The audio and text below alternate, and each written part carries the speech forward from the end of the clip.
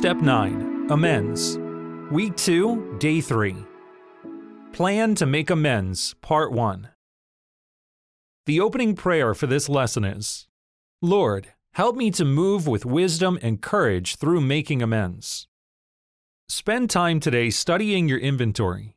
Choose 2 people with whom you believe amends is clear, and with whom amends can be made soon.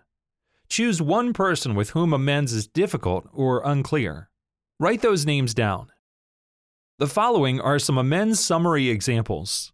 An amends summary is a useful tool for bringing together in one place amends for someone who appears in multiple places of your inventory, and with whom you need to make multiple amends.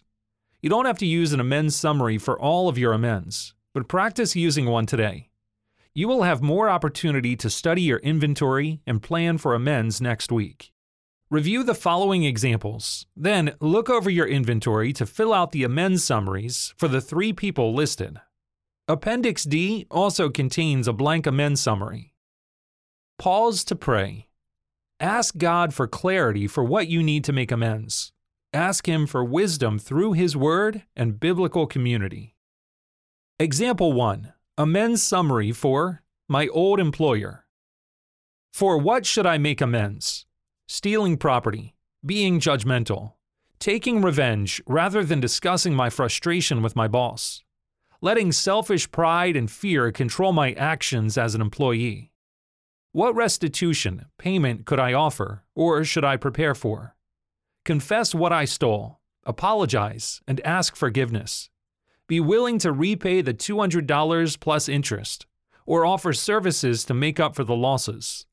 Be ready to face and accept legal consequences for my actions. Is there anything to discuss with my mentor or other Christians in my life before making amends?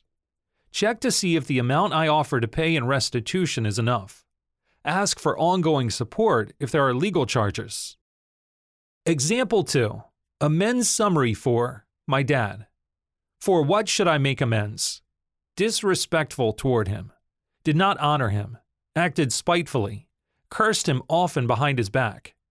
I enabled Dad's drinking and verbal abuse of my mother. I urged my mother to leave my father, but she never did. What restitution, payment could I offer, or should I prepare for? Confess, apologize, and ask for forgiveness for being disobedient, disrespectful, and not honoring him in our home.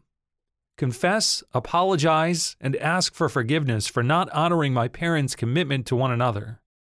Is there anything to discuss with my mentor or other Christians in my life before making amends? Not about this.